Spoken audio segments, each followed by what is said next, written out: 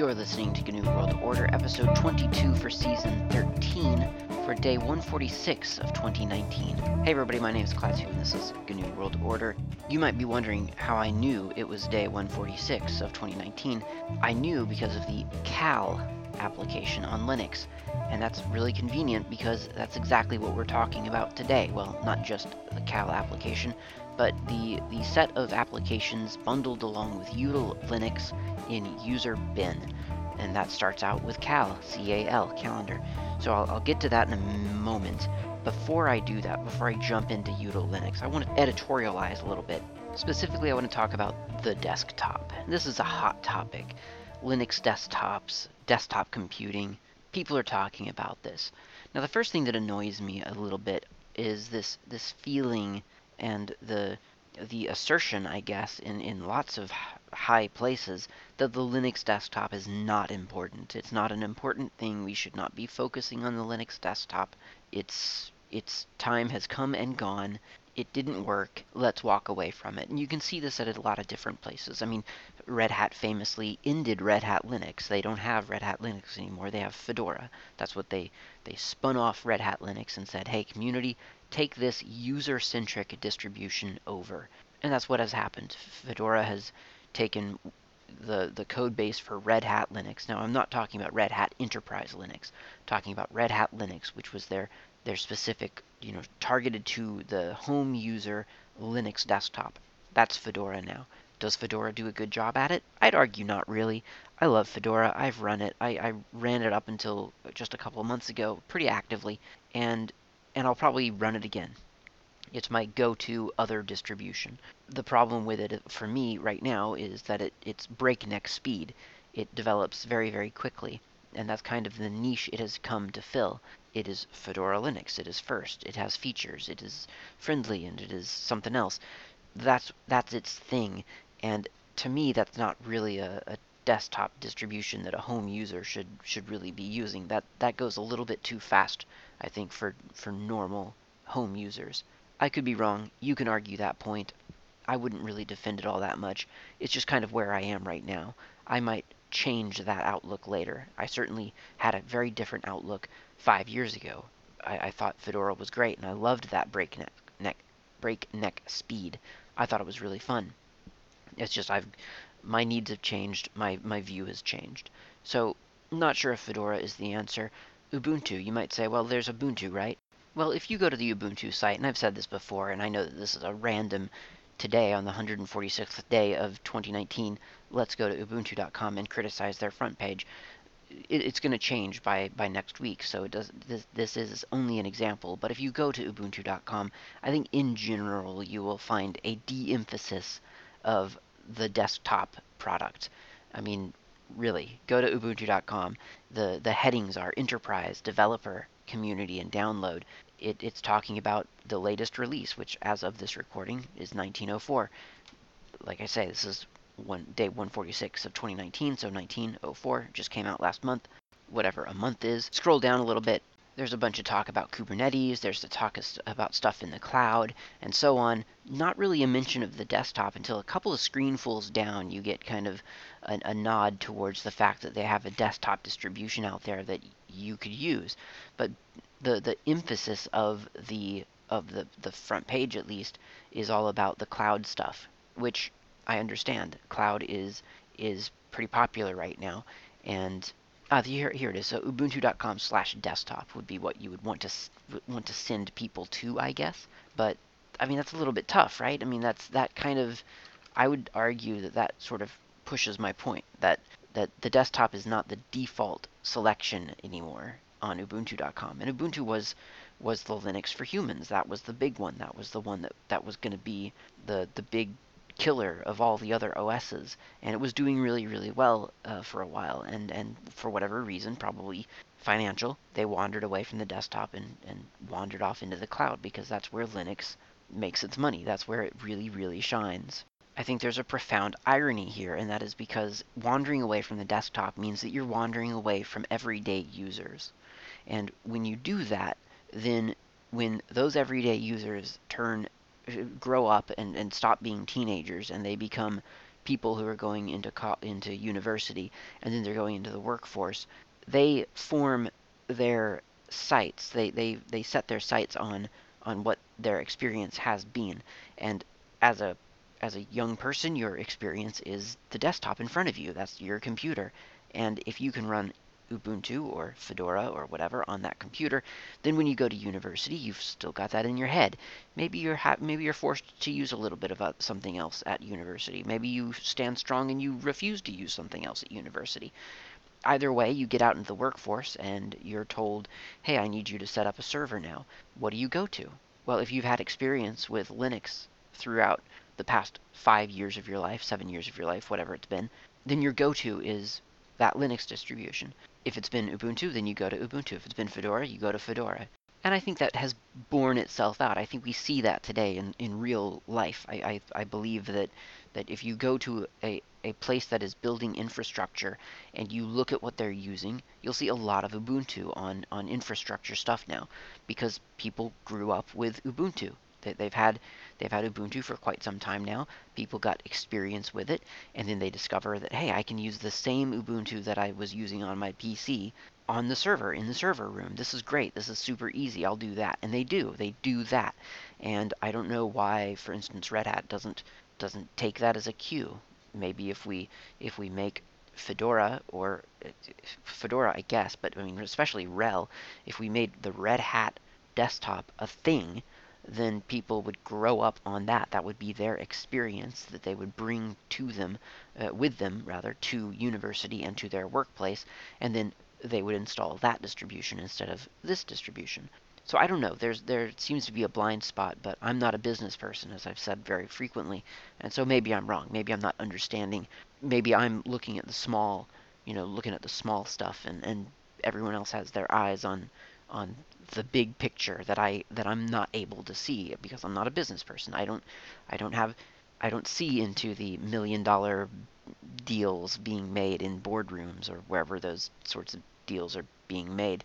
Either way, I think that the desktop is in fact important, and I think that the flippant sort of, well, the desktop is kind of dead, it's not really that important, I think that's really kind of, as missing out on planting those early seeds of ability, really, to enable people to continue that knowledge into their professional lives. But there's another angle to this, and the angle is that it's not just the Linux desktop that is being declared dead at this point. Everyone's declaring the desktop in general to be dead. And I realize that what they're really saying is that there is now more diversity in the technology space.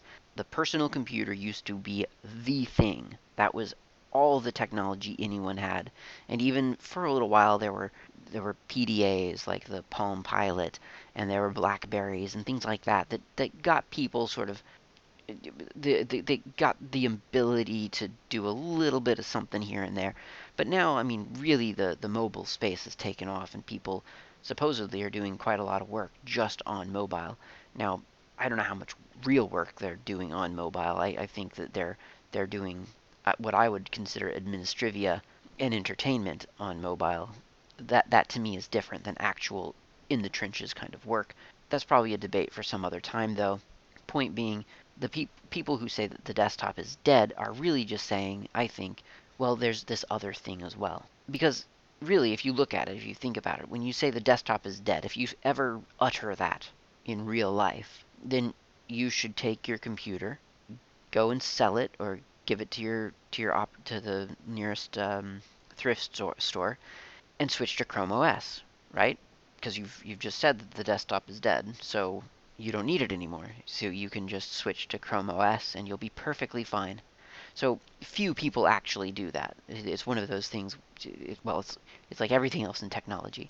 People make these loud declarations about how this or that has finally lost their support, and so they're going to change. They're going to switch away from it once and for all. And then you wait for the shoe to drop, and it never drops.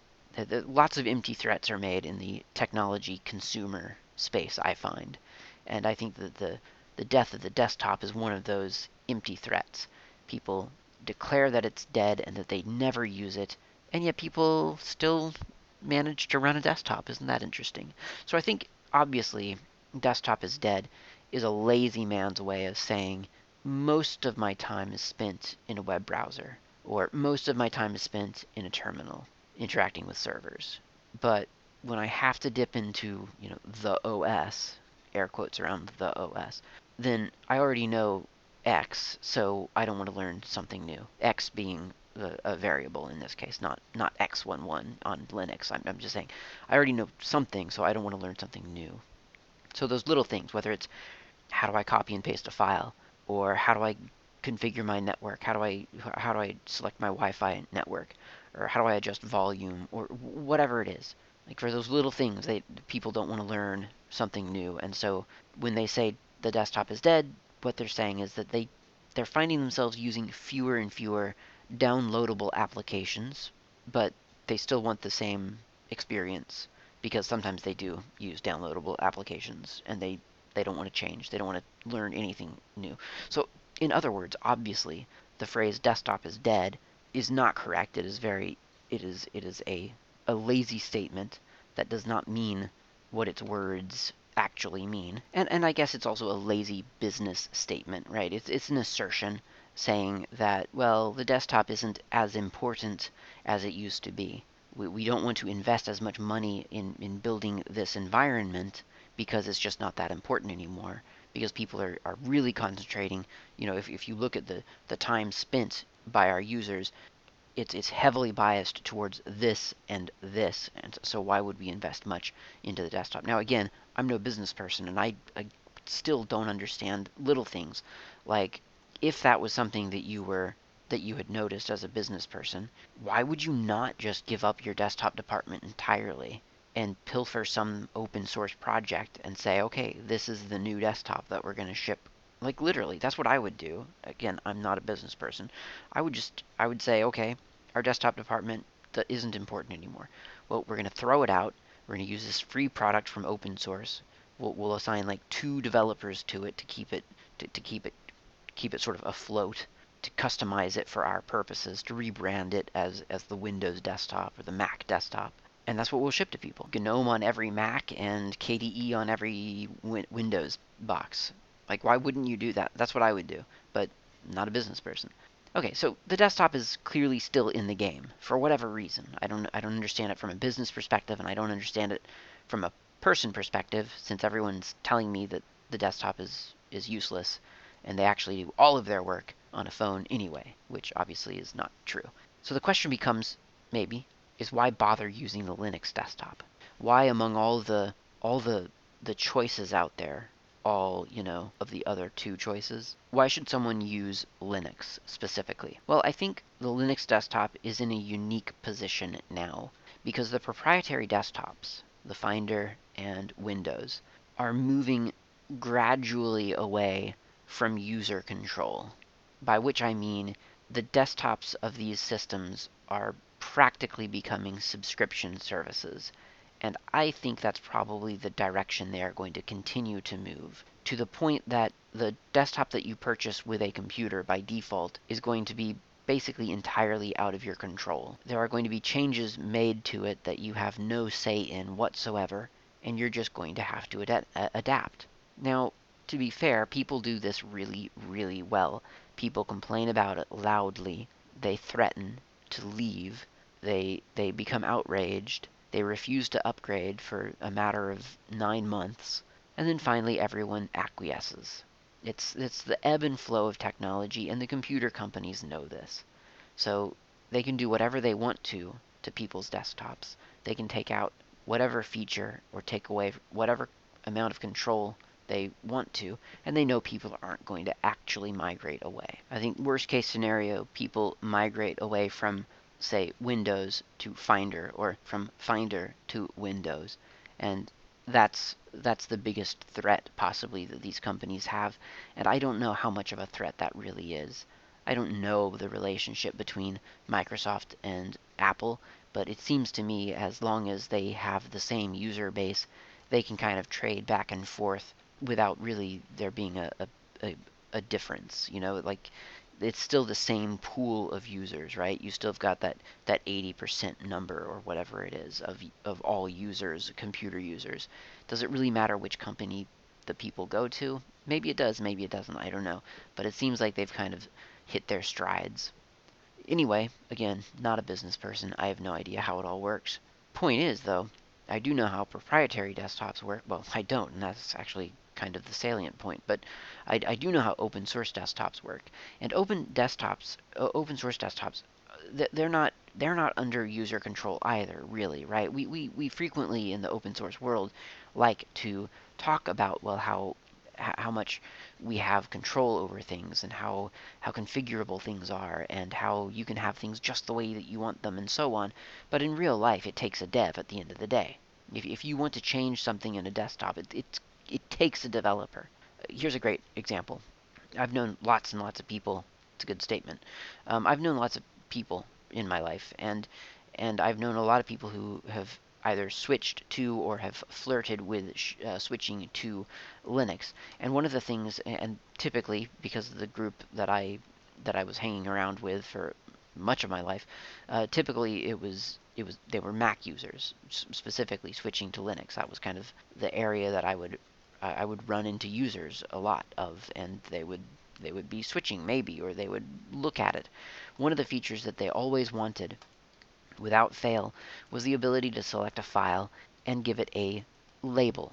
Now, a label in the Mac world is a color, well, traditionally, it was a colored background for the text of the name of a file. So if you have a file named foo, you would right click on it, I guess, or maybe you'd click on it and you would go to some menu and you would give it, I think they were called labels. They might be called tags, but I think they were called labels.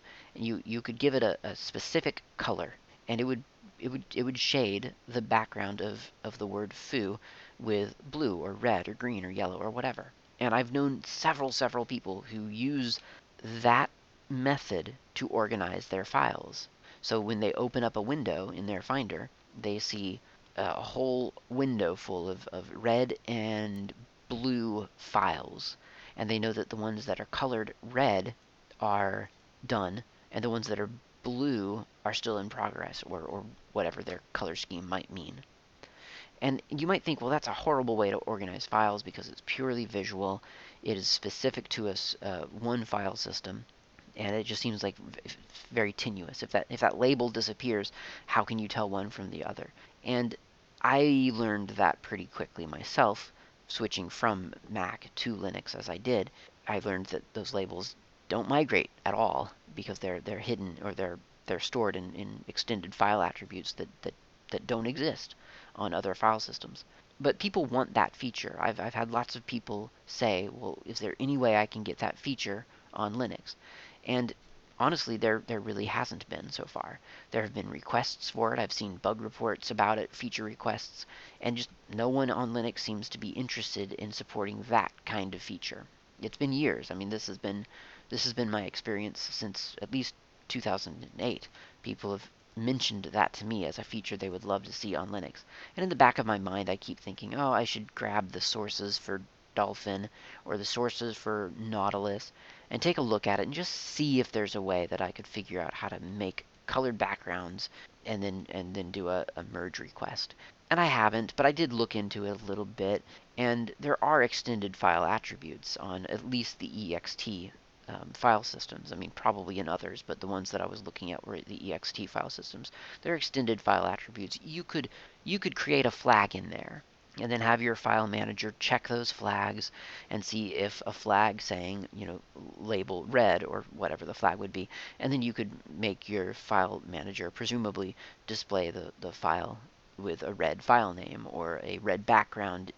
I guess I can't do a variation here. People want very specific things. Although interestingly, the new Mac OS, unless I'm mistaken, I believe later iterations of it, more recent iterations, don't actually color the background. So people for 10 years have told me the only way I can use this operating system is if I can have files with the file names having colored background. And that's been a very strict requirement, right? And I've given them other options sometimes. Like I have tried. I've said, well, what if you right click on the thing and go to properties, and then in GNOME for a while you could add little icons to your, and possibly right now, I don't know, but certainly historically you could add little decorations.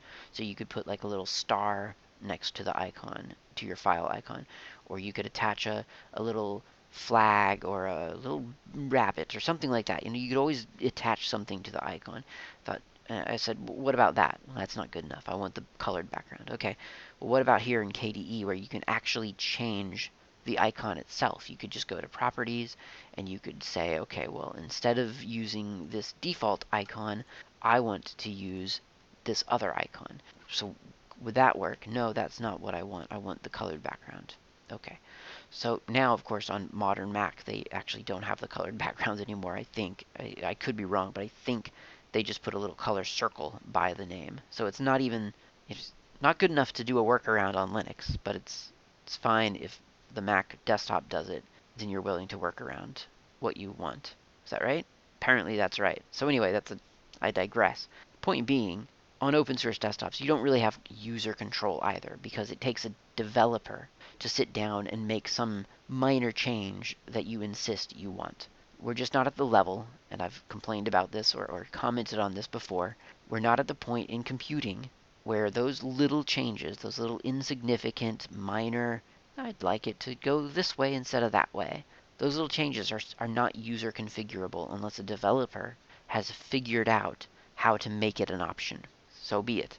The good thing on open source desktops is, however, that because they are diverse, they discourage the creation of a monoculture. That is to say, if you're the one person out of 100 that wants your desktop to work in some other way, you want it to work such that when you drag your mouse to the edge of your screen, your desktop automatically switches to the next desktop. That's crazy. Well, it might be crazy, but there's a desktop that does that. And there are examples that proliferate. You want a different file manager? There are dozens to choose from. You want a different network manager? You got a couple to choose from. And on and on. Every element of a desktop, you have at least choice to find, to at least approximate your preferred workflow. And on proprietary desktops, as they move away from configurability, they are losing that more than ever. They've never been great at it, understand, but they're losing it more than ever. And I guess ultimately the thing about the Linux desktop is that if you don't learn it, you'll never love it, which is a weird thing to say, but it's actually really, really true. If you think about, for instance, I don't know, in my own life, I have an example, Dvorak keyboard versus QWERTY. Like most people, I grew up using the QWERTY keyboard. I was quite good at it, very, very fast. And while I knew that a lot of people spoke highly of the Dvorak keyboard, there was really no clear reason to learn a different keyboard. I was quite good at what I knew. It would slow me down to learn something different, and so I just didn't do that for a very long time. And then for whatever reason, I decided, finally, to sit down and learn the Dvorak keyboard. And it was miserable for quite a few months. And then it was even more miserable for probably a whole other year, maybe a year and a half, where I was kind of in this place where, well, I did learn the Dvorak keyboard, but it's not actually all that great. I just happened to learn it. It didn't change my life. And then gradually, the more and more I got into the Dvorak keyboard, the more and more I see that it is actually quite a lot more efficient. And I do enjoy it a lot more than a QWERTY keyboard. And frankly, between you and me, dear listener, the same thing happened to me with Linux itself. Back several years ago now, back in 2006 or whatever it was, when I started really playing around with Linux, it was as an alternative to the Unix environment that I'd sort of built up on my Mac.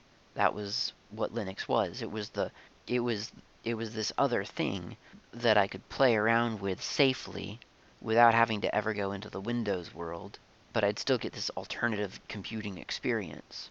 And it was something that was harmless and just kind of off to the side, and I wasn't serious about it at all. And I had to assure a few of my friends, my hardcore like Mac friends, that I wasn't switching to Linux. I wasn't cheating on Mac. I was just messing around with Linux because it was an interesting experiment scientifically. And And the more I learned about Linux and the more I learned about open source and free software specifically, the more I realized that actually I wasn't just flirting with Linux. I was going headlong into it, and that's what I did eventually. Just dove right into it, got rid of everything else. And I haven't looked back since, I wouldn't say. I guess some people say that it's the first step, and yes, that first step is important, but at the same time, there's more than just the first step. So you take that first step and you try the Linux desktop, that's great. But if you're just dual booting, or you've just got it on a spare computer that you dug out of the closet, that's a great first step. But if it's only something you use once a month, or maybe just on the weekends, then it's potentially not something that you're going to truly get comfortable with. You're not going to ever realize the full ability, the full capability of a Linux desktop. You are going to believe forever that there's just no way to do some task on the Linux desktop because in your experience, when you use the Linux desktop once every other weekend, you can't figure out how to do that thing. And so you skim over it. You gloss over it for a long while. And you just never get around to solving that one, that problem, that thing that annoys you. You never get around to sitting down and saying, okay, I'm going to solve this problem once and for all. And there are a lot of good examples of this. There are several examples of this, but it's human nature. You kind of shove the annoyance down away from you until you get away from it and don't have to deal with it anymore. And so if your time on a Linux desktop is infrequent, you are able to do that quite well. You can just ignore that one thing that drives you crazy until you've almost forgotten about it and you work past it secretly. You are really, really glad to get off that Linux desktop because you know somewhere in the back of your mind you're thinking, oh, thank goodness I don't have to deal with that thing anymore. And then when you go back to the Linux desktop, it crops up again, or maybe you start to work around it, and so that it doesn't crop up. But you know, deep in the back of your mind, you know that you've had to work around it. And that is a different experience than when you're living in a Linux desktop and you're experiencing something that just doesn't sit right with you. And finally, 60 days in, 90 days in, whatever it is, you sit down, you have nothing better to do, and you think to yourself, you know what? Or maybe you do have something better to do. Either way, that thing crops up, and you think, you know what? I'm going to figure out how to solve that. I'm going to take the time that is required, and I'm going to solve it. I had intended to work on this one project for 4 hours today. Instead, I am going to take 3.5 hours to figure out this one stupid problem. I'm going to fix it, and then it's never going to annoy me again. And when you start doing that in your Linux desktop usage, that's the turning point. That's when you have changed everything. Because now you're using the Linux desktop with such dedication and with such regularity that you want to take control of your environment once and for all. And you do. You start to take control of it. And now it's becoming yours. And you realize the power and strength of this thing that you have, of this configurable, understandable thing that you have access to. I'll give you an example from my real life. There's a thing in KDE where if you click on certain areas of the window, like normally on a desktop, you click just on that title bar to move the desktop to move the window around. There's a thing in KDE where other parts of the window, in Qt really, other parts of the window can be grabbed and used to move the window around. It's really, really helpful in some things, totally not helpful in certain other things, specifically QTractor. The QTractor music application, when I was using it, I would click in the timeline to drag my playhead somewhere, and 7 times out of 10, I would click just outside the timeline and grab some part of the window that was grabbable and accidentally move the whole window somewhere, when all I really wanted to do was move the playhead. It used to drive me crazy. And so finally one day I sat down and decided to actually figure this out.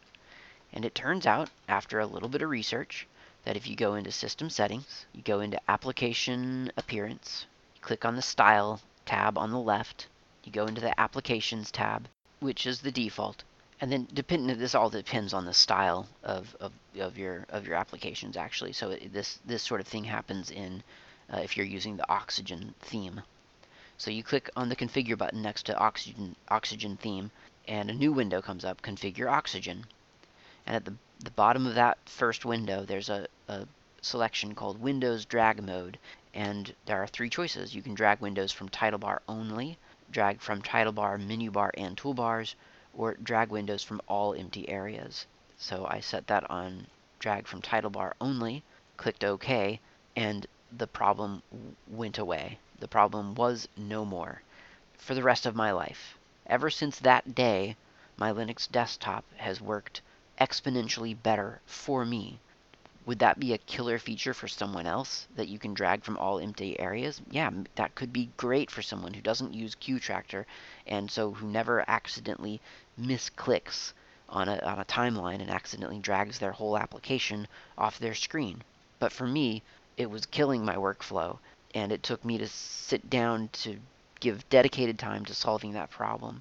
And then from then on, the Linux desktop was completely different for me in a weird sort of subtractive way, right? It was like it was everything I wanted except this one thing. Take that one thing away, now it is everything I wanted. But my point here is that that takes hours of usage to reach that point. It's just the way we are as humans. For you to get rankled enough to sit down and change something about the environment, it takes time. It takes hard knocks. So if you keep ignoring the Linux desktop and you keep shoving it aside and you're only using it when you need to use it, or when you get really, really bored with Finder or Windows, you might dip into the Linux desktop. And then you uncover all the things about it that you hate and you quickly walk away. Well, then you will always hate the Linux desktop. That's a surefire way to never get comfortable with that system. So in other words, if you're one of the people who are thinking about switching and you think, well, I would switch, but there needs to be some things that are polished. There's a couple things that I just don't like, a couple things that just take too long. Then it's always going to be that way until you take the plunge beyond that first step and start using it on a daily basis and start taking that extra time to solve the things that you don't like. It might mean switching your entire desktop. Stop using KDE, start using GNOME. Stop using GNOME, start using KDE. Find something different completely. Maybe you'll like Cinnamon, maybe you'll like Mate. Who knows? The thing is, you have to live in it to get used to it. And if that's something that you want, if you want to get used to it, if you want to get comfortable with it, then there's going to be some of that initial time where you're still learning. And I've said it before, I'll probably continue to say it for a long time. You've had 20 years, whoever you are, to learn the Windows desktop or the Finder. It is unreasonable to expect you yourself to fall in love with the Linux desktop after 1 month, or to feel comfortable with the Linux desktop after 1 month, or even a year. It takes longer to get comfortable with something, especially after you're already comfortable with another thing. But the thing is that if you try it, you just might like it. That's the editorial. Let's go get a cup of coffee, and then we'll talk about Util Linux.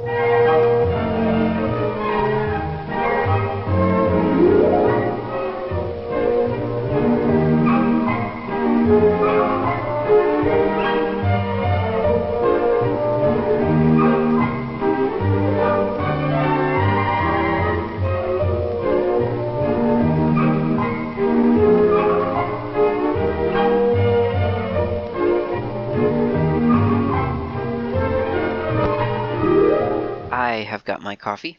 You should have coffee by now. This coffee that I'm drinking today, I'm going to just mention that through this show, actually, I've kind of noticed, because I consume such a vast amount of coffee during the day, I've kind of noticed that it makes more of an impact if I switch up the roasts throughout the day. So this coffee here it's really funny because it's the store brand of coffee. So it's just the grocery store brand. It's not a fancy brand. And it is labeled as a Jamaica Blue Mountain style coffee. So it's not only the store brand, but it's invoking a very famous coffee bean and saying it's in the style of that bean.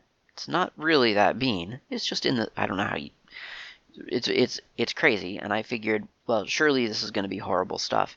And it's actually really good. It's a nice, mild kind of roast that it does have hints of, I guess it's probably a blend, maybe, of some Jamaica Blue Mountain. I'm not sure, but it actually is quite pleasant. Um, and mixing up the roasts, not mixing them physically. I mean, changing which roast I have during the day. So I have like 3 different active coffee packages right now, and so I'll have one kind now, and then probably in my next cup it'll be a different kind, and I'll just kind of go back and forth. And that way, I really kind of notice the subtle differences. Whereas before, I was just kind of consuming coffee, and I kind of felt like after the first day or two of buying a new coffee, just at my weekly grocery shopping trip, I would kind of lose it just became just coffee again. It was just the the reason that it was different was it just kind of faded. It just became, oh yeah, that's my cup of coffee. So changing the routine a little bit actually turns out to be quite satisfying. All right, so that's coffee talk. We're done that now. And now we should talk about Cal, the little application called Cal in Linux. And this is one of those applications that I feel like when you pick up a book about Linux or Unix, they mention Cal because, hey, that's an easy one to throw at people. That's easy, right? Yeah, I guess it's kind of a weird one because it is very much just it is a reference command. It is one of those things that you use to look at, and I can't think of all that often, all that many times where I've ever really used the output of Cal for something useful, in a pipeline. You know what I mean? I've never used the Cal command and piped the output to, I don't know, sed and replaced all of the whatever with something else. It's just not something that you do. Date, on the other hand, you do that with, right? You use the output of date all the time. I use it for lots of different things, whether it's the actual date or whether it's the seconds since the epoch or whatever it might be. But Cal, I don't feel like you do that. So anyway, Cal, pretty simple.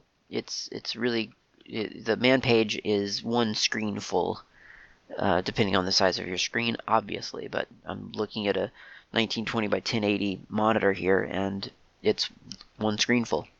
So if you do Cal, you get the current month. It's labeled with the month and the year, and it provides you an array of days with their dates. It's all wrong, of course, because as you know on GNU World Order, we don't use the solar. No, we don't use the Gregorian calendar. That's what we don't use. We use the solar calendar, or as they say, the Julian calendar. So luckily with Cal, you have that option. So you can type in Cal, C-A-L, and then -- Julian, and you get the current month, whatever a month is, with the numbers, the count of the day. So May 2019 started on a Wednesday. That was the 121st day of the year. It is currently Sunday in May, the last Sunday in May, and that is day 146, which I told you at the beginning of the episode. It's pretty useful. That's what I have come to use Cal for mostly now, because I can't get anything else on my system. Weren't we just talking about configurability and how it takes a developer? Can't get anything else on my system to use Julian numbering. I would love it if I could, but Cal is the only one I can actually seem to get that output from. Okay, so other options for Cal. Cal-3, the number 3, provides you with, or returns, the previous month, the current month, and the next month.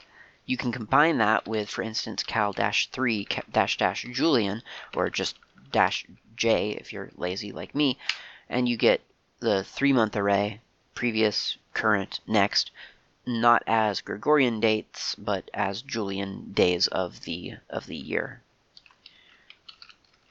Are there other options? Yeah, there are a couple of different options. There's -1 for just the single month. That's actually the default. There's -months to display some number of months. So if I did like cal dash dash months, and then 4. Then I get 4 dates in my output. There's dash dash Sunday to display the Sunday as the first day of the week, and dash dash Monday to display Monday as the first day of the month, or the week. Dash dash Julian, already covered it. Dash dash year, display a calendar for the whole year, and of course you could do cal dash dash year, and then let's do 2012. Now it's showing me the whole year for 2012. It's very useful, I'm sure. Dash dash color, colorize the output. The optional argument when can be auto, never, or always. It seems odd. I don't exactly know when you would, how you would decide what color scheme when you would want to see colors, auto, never, or always. I guess it maybe depending on your terminal type, I'm not sure. And then dash dash version to get the version. And that's it. That's the cal date, really. Single parameter specifies the year to be displayed. Note the year must be fully specified. Cal 89 will not display a calendar for year for 1989. It will show you the year 89. You can be quite specific in what calendar you want to see. So if I do cal, I'll just do dash J to keep it in Julian for myself. I could say 2112, and that would show me the year 2112. Now I could also say cal-j 1 space 2112, and that shows me just January of 2112. I could go further than that and say that I want to see the calendar for January of 2112 with the, I don't know, 21st day highlighted. Then it would be cal-j 21-1-2112. And now I have January of 2112 with the 21st day highlighted on the calendar. And that's about all you can do with calendar. That is literally the entire command. I mean, what I just did, and then all the options that I talked about earlier. Okay, next up is CHRT. CHRT has something to do with controlling processes in real time. I do not know off the top of my head what it stands for. I'm trying to find it. Can't. Maybe it's change in real time. Maybe that sounds like it could be. Yeah, let's call it that. I don't know if that's actually true, but CHRT, manipulate the real-time attributes of a process.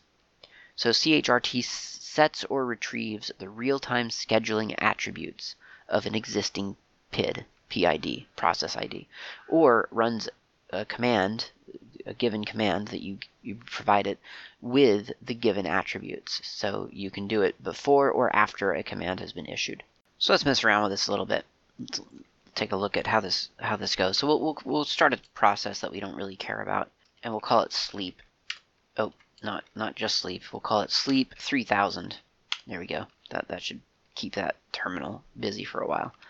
So the first thing we should do is know what the PID of sleep is. So we've just launched it. So I could do a pgrep for the term sleep. That sort of greps the output of, well, it greps for the PID of a process called sleep.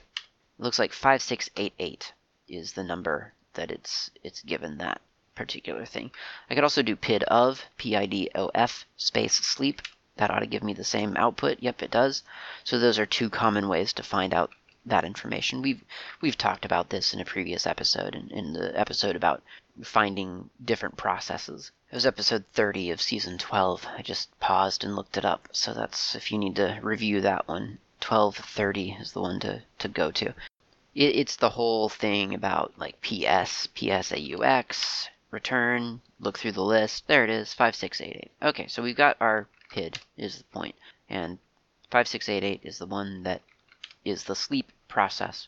So to interact with that PID with CHRT, we do a couple of different things. First of all, we can get a report about the current state of that PID. So CHRT space -- PID 5688.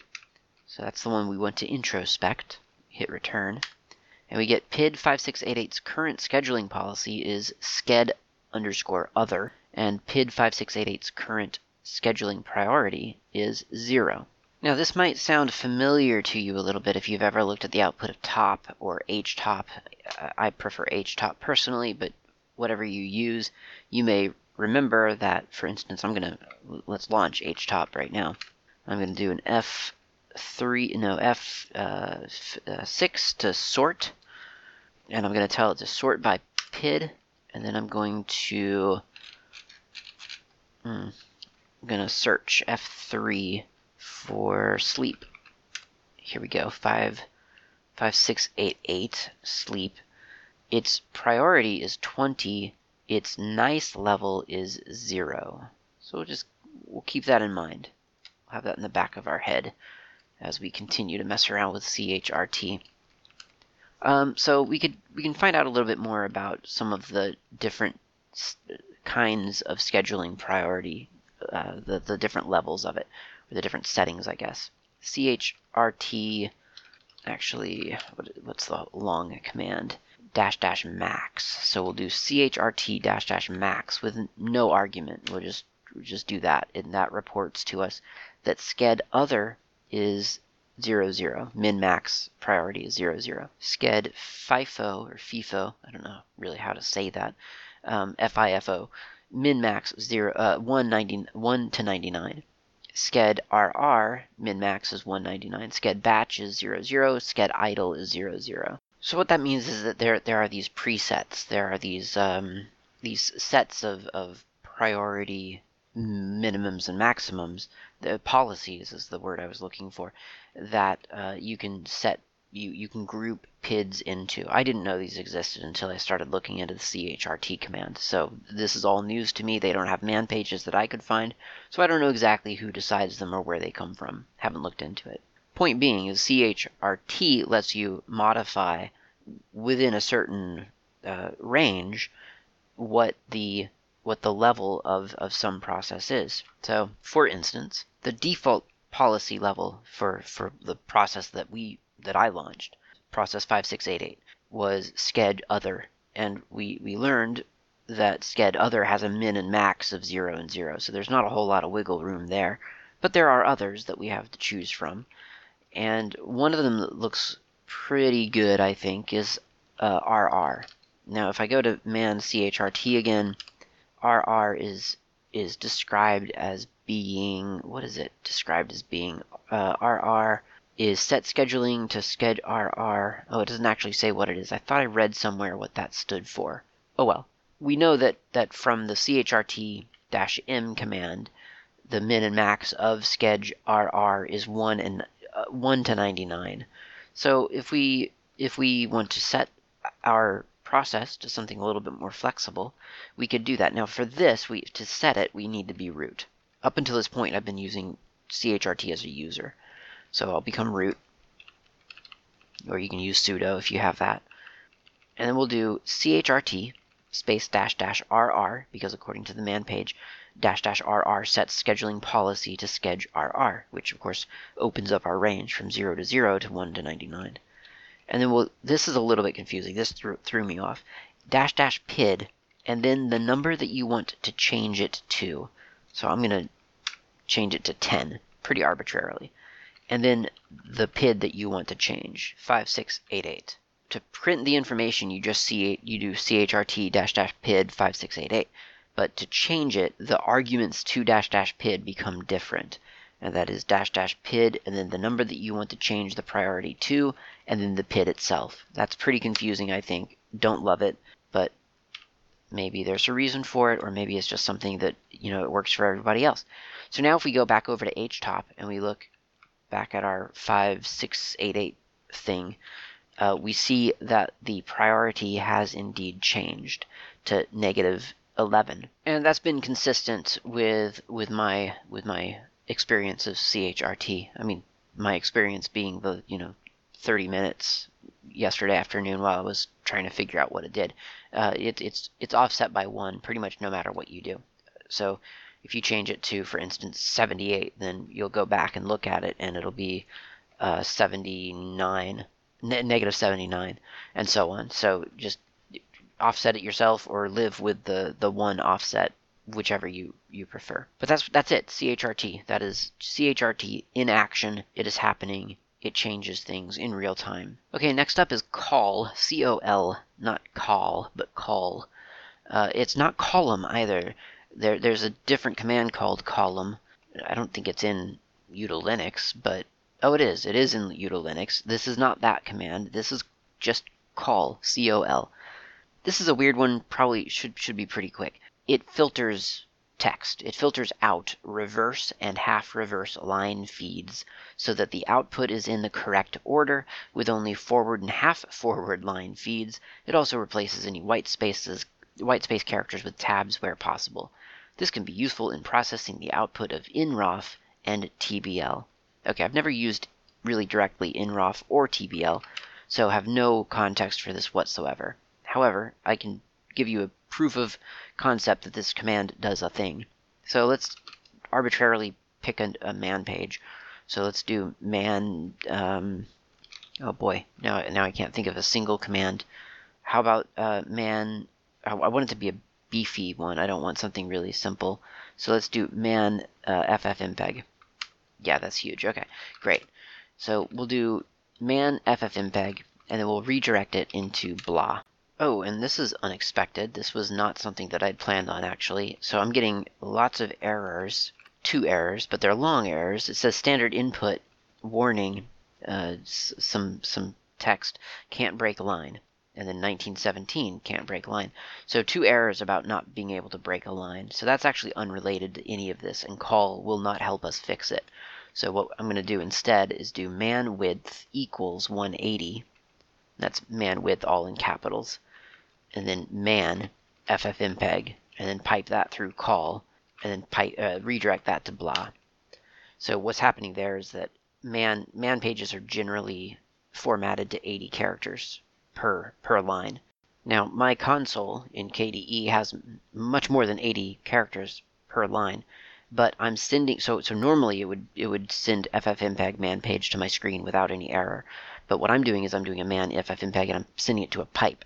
Pipe has no native width, so it just uses the default 80. Turns out ffmpeg man page, I've just now learned, like literally as we're recording this, just learned that the ffmpeg manual has certain lines, probably tables, that have to be more than 80 columns wide in order to be reproduced accurately. So in order to override the default 80 width of a pipe, I'm setting an environment variable before my command, man width equals 180. I just made up 180. I could do 133 man ffmpeg, and then pipe through col, and then redirect through blah.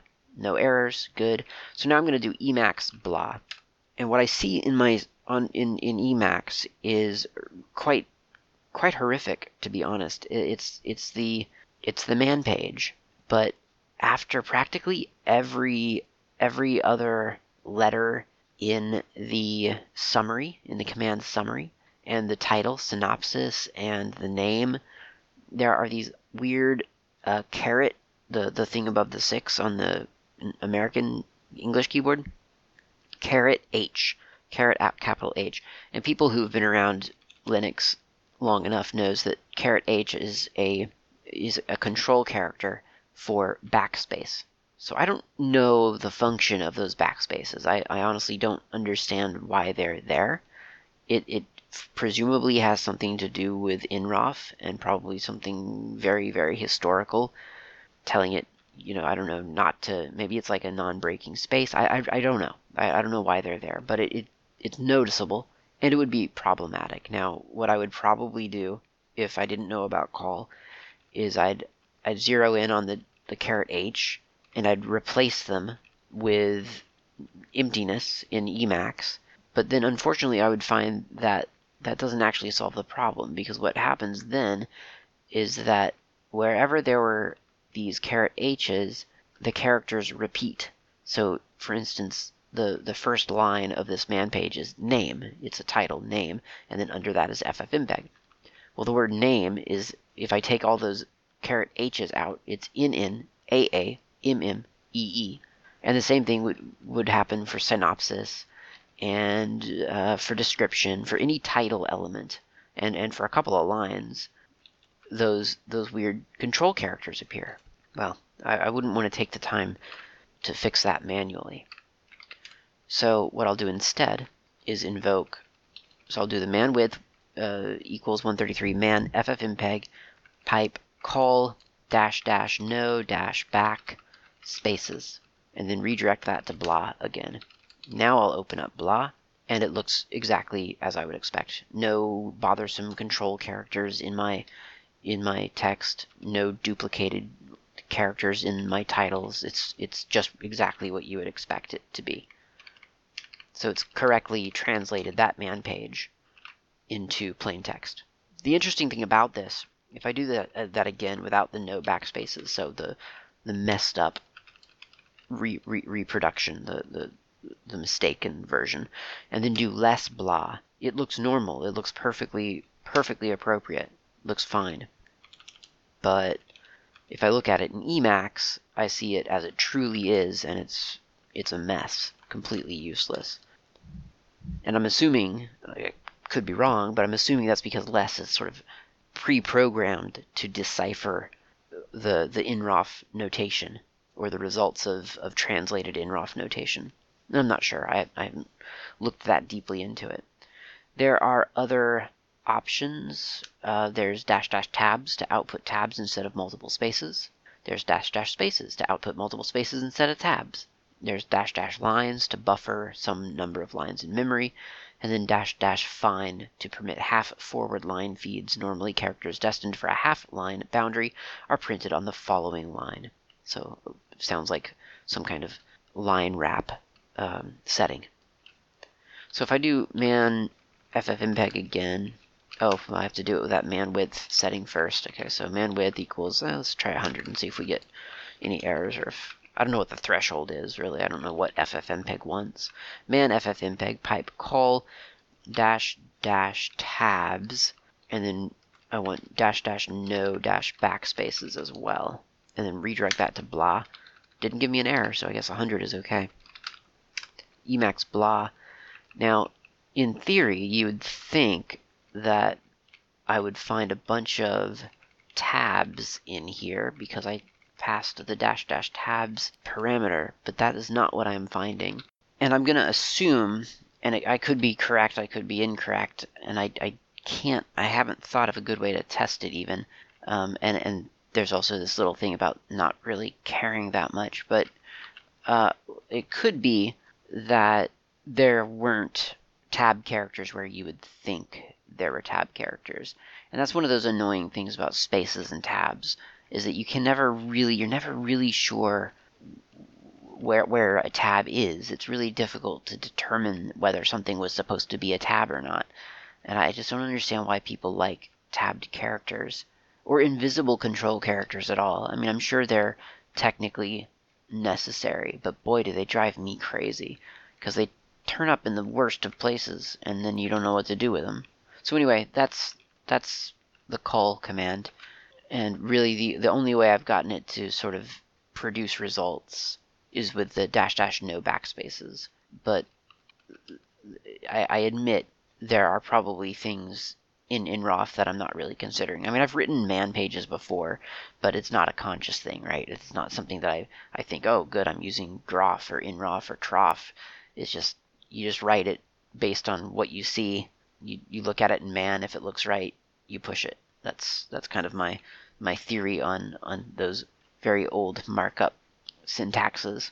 So there you go. That's call. I think we're probably pretty close to the end here, but I may as well mention really quickly, because it would be an awkward place to stop otherwise, the call CRT command, which is, it's like call. It filters inrof output for CRT previewing. I don't have a CRT. I don't need this, but there is an interesting option in there, dash dash no dash underlining, which suppresses all underlining. I'm assuming that's because on CRTs it was probably very difficult to get the resolution such that underlining, didn't look distorted or blurry or something. That's my guess. I don't know for sure. But anyway, if I do use call CRT instead of call, so if I'm doing the same thing, man width equals, I did 100 last time, let's do 97 this time. I'm going to get down as close to 80 as I can. And then man ffmpeg pipe call CRT dash dash no dash underlining, redirect to blah. Oh, 97 was too much. 98? 98 is too much. 99. Nope, it's got to be 100. 100 for no errors on FFmpeg manual. Okay, there we go. So now if I look at the new blah file, I see the FFmpeg window here, the file here, and interestingly, in Emacs there are no backspaces, so callcrt apparently removes those automatically. And then if I continue down, there are some really cool like flowcharts, ASCII flowcharts in FFmpeg man page of like sort of pipelining and stuff, and it's mangled. It's completely mangled. So all the underlines are gone. All the forward and backward slashes are gone. So callcrt. Oh no, the slashes are there. Slashes are there. Sorry, I didn't realize there apparently are no slashes in that particular one, but in lower ones there are slashes. So I'm assuming it's just by design. But anyway, yeah, the underlines are gone. So all the underscores are removed from this particular man page, or at least contiguous underscores. I can't find an instance of something that's supposed to have an underscore in it that's been either removed or retained either way. Not in this particular one. But there you go. There's CRT or call CRT in action as well. Now the next group starts with more column or call commands, but they are not within the same group. So call and call CRT sound like things that are going to manipulate columns of text files, and I guess they technically are, but not in the way that we think of a column, like in the awk traditional sort of like, oh, this is a column, this is a spreadsheet column. Not that way, obviously, right? Well, immediately thereafter are two other commands that seem like they would be related to columns, call rm and column, and those are talking about traditional columns. So we'll get to those next time. And hey, until next time, thank you very much for listening. I will see you online possibly, and if not, I'll see you next episode.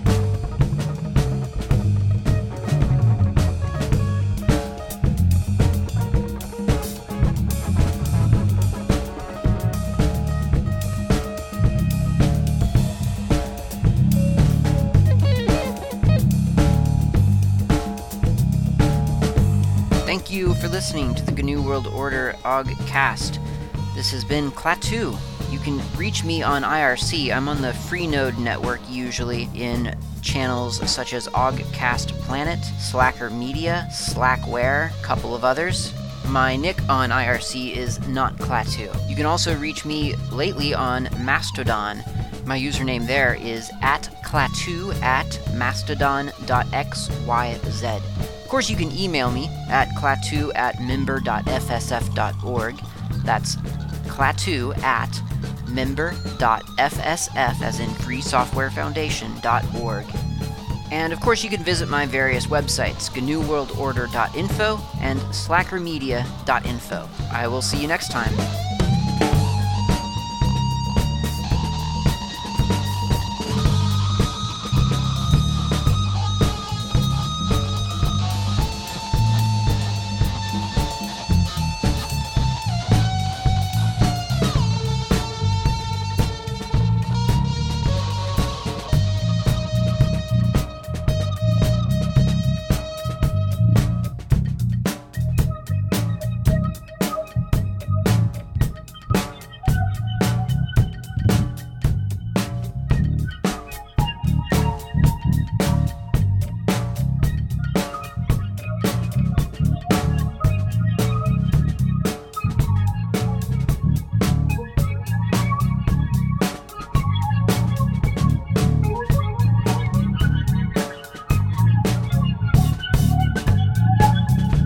Well, you fellas ought to have a first aid kit around here.